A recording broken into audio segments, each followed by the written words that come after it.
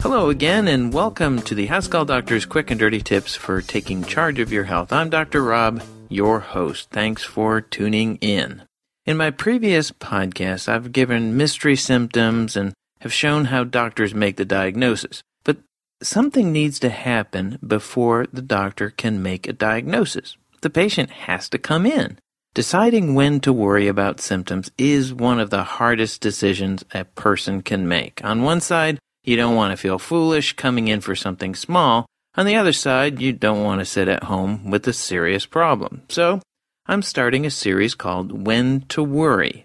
I'll try and give guidelines as to when a symptom is worrisome and when it's okay to wait. Let me emphasize, however, that this is general advice that doesn't apply to all circumstances.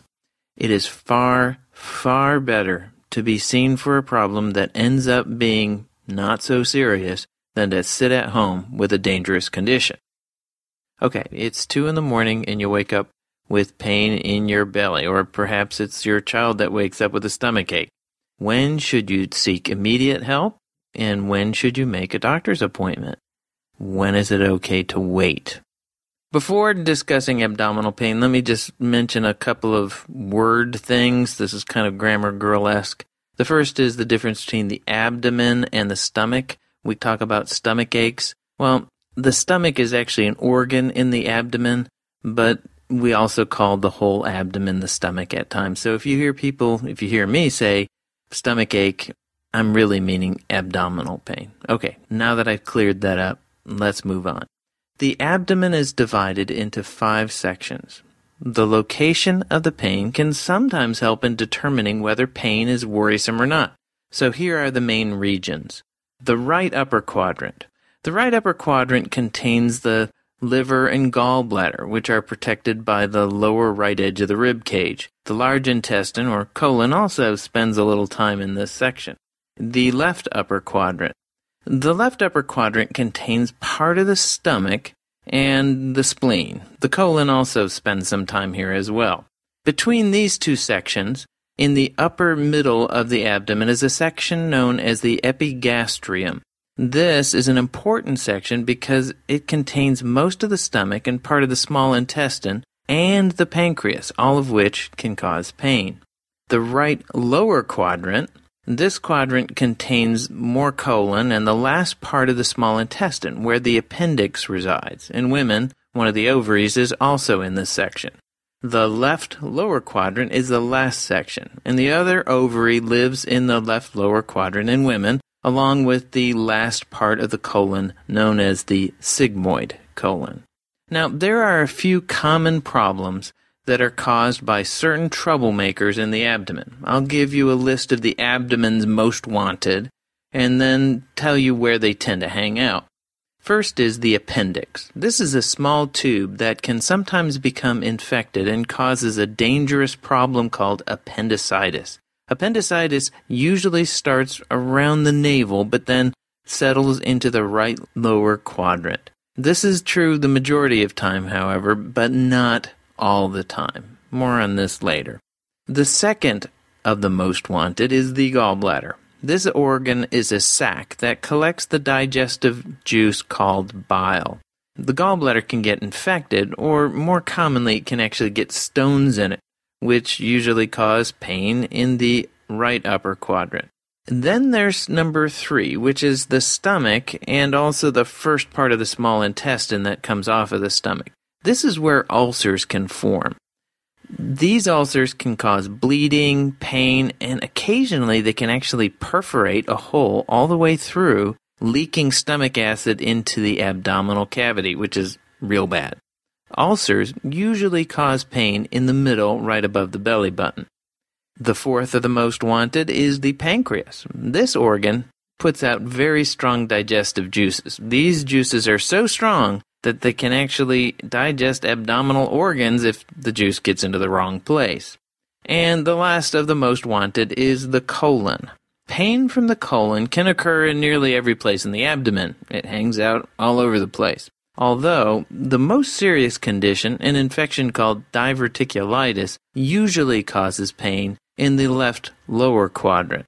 So, when should you worry about abdominal pain? Well, location is important, but the nature of the pain itself is even more so. Here are some things that make abdominal pain a little more worrisome to me. The first is the severity of the pain. Pain that wakes you up out of sleep or stops you in your tracks is always something worth worrying about.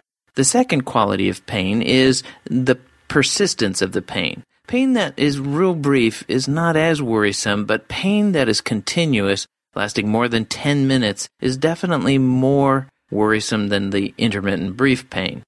Third is tenderness. Doctors use the term tenderness to signify pain that results when the body part is pressed on, like when the doctor pushes down on it. From a patient's perspective, tenderness is when movement makes the pain worse.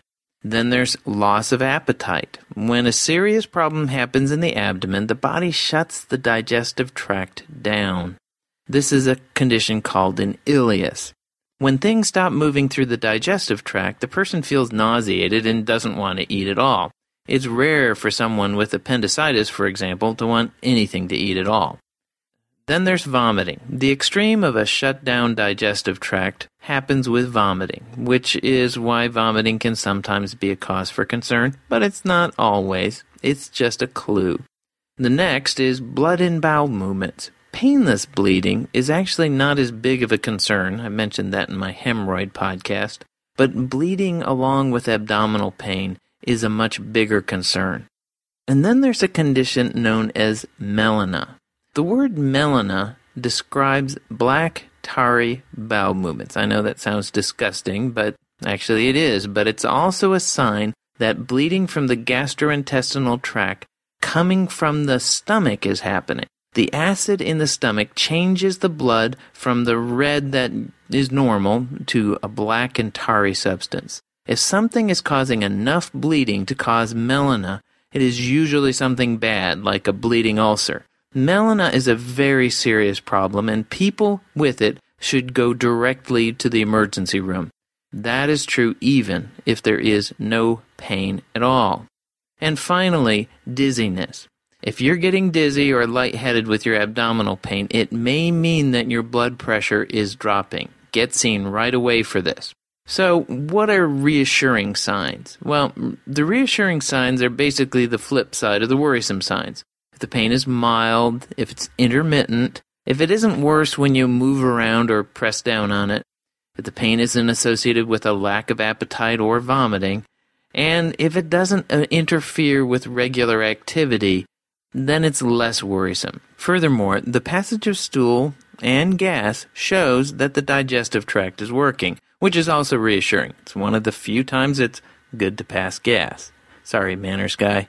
That's why surgeons ask people if they are passing gas after they perform abdominal surgery. You thought they were just obsessed. Okay, the bottom line, of course, is that it's much better to get things checked out by a doctor for nothing than to stay at home with something more serious. I hope that is helpful. Again, this is not specific to every person, but it gives you a general idea when to worry and when not to.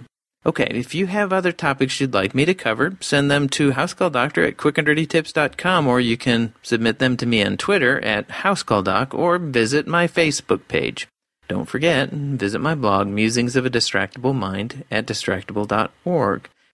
Let me once again remind you that this podcast is for informational purposes only. My goal is to add to your medical knowledge and translate some of the weird medical stuff you hear so that when you do go to your doctor, your visits will be more fruitful. I don't intend to replace your doctor. He or she is the one you should always consult about your own medical condition. Catch you next time. Stay healthy.